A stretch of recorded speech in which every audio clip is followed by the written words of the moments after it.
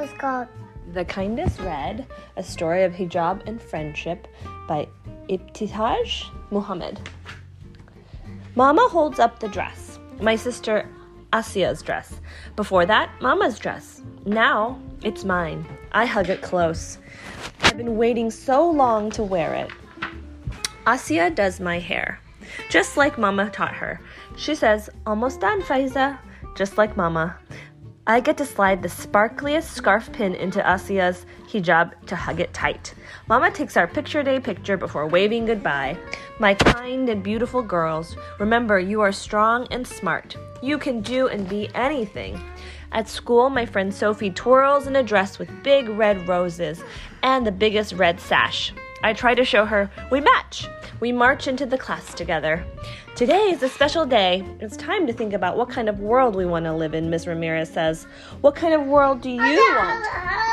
I want to go eat my Pikachu. She writes all our answers on the board. Ice cream world, sunny world, happy world, healthy world, funny world, fair world, candy world, unicorn world. It's going to be such a good world. Ms. Ramirez asks each of us to draw the world we want to live in and give it a name. Everyone around me picks up their colored pencils. I see Sophie drawing superheroes, lightning bolts, and flowers.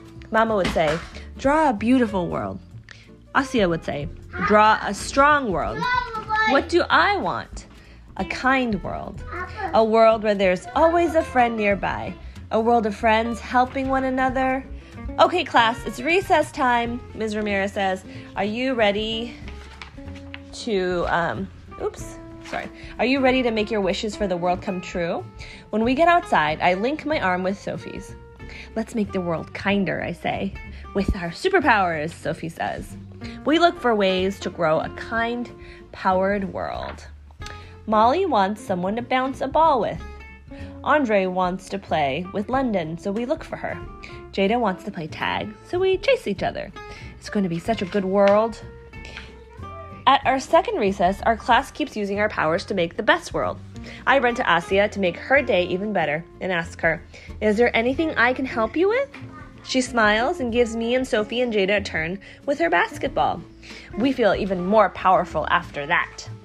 Priya needs help putting a Band-Aid on her hand. Sophie needs a sash tied into a big bow.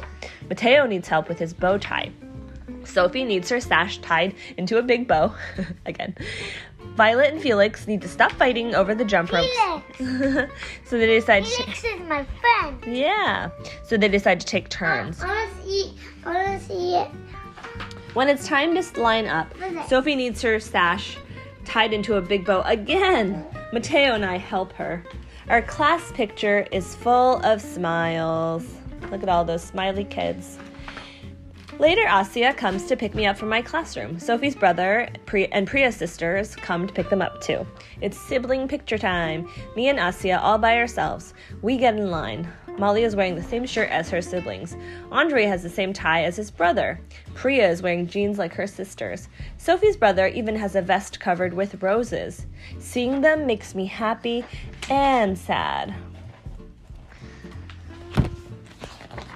Because Asia and I don't match at all. When Sophie sees my face, she asks, "Are you okay?" Jada asks, "Do you need help?" I tell them. Jada says something to Sophie, and Sophie nods and pulls her sash so hard the big bow falls.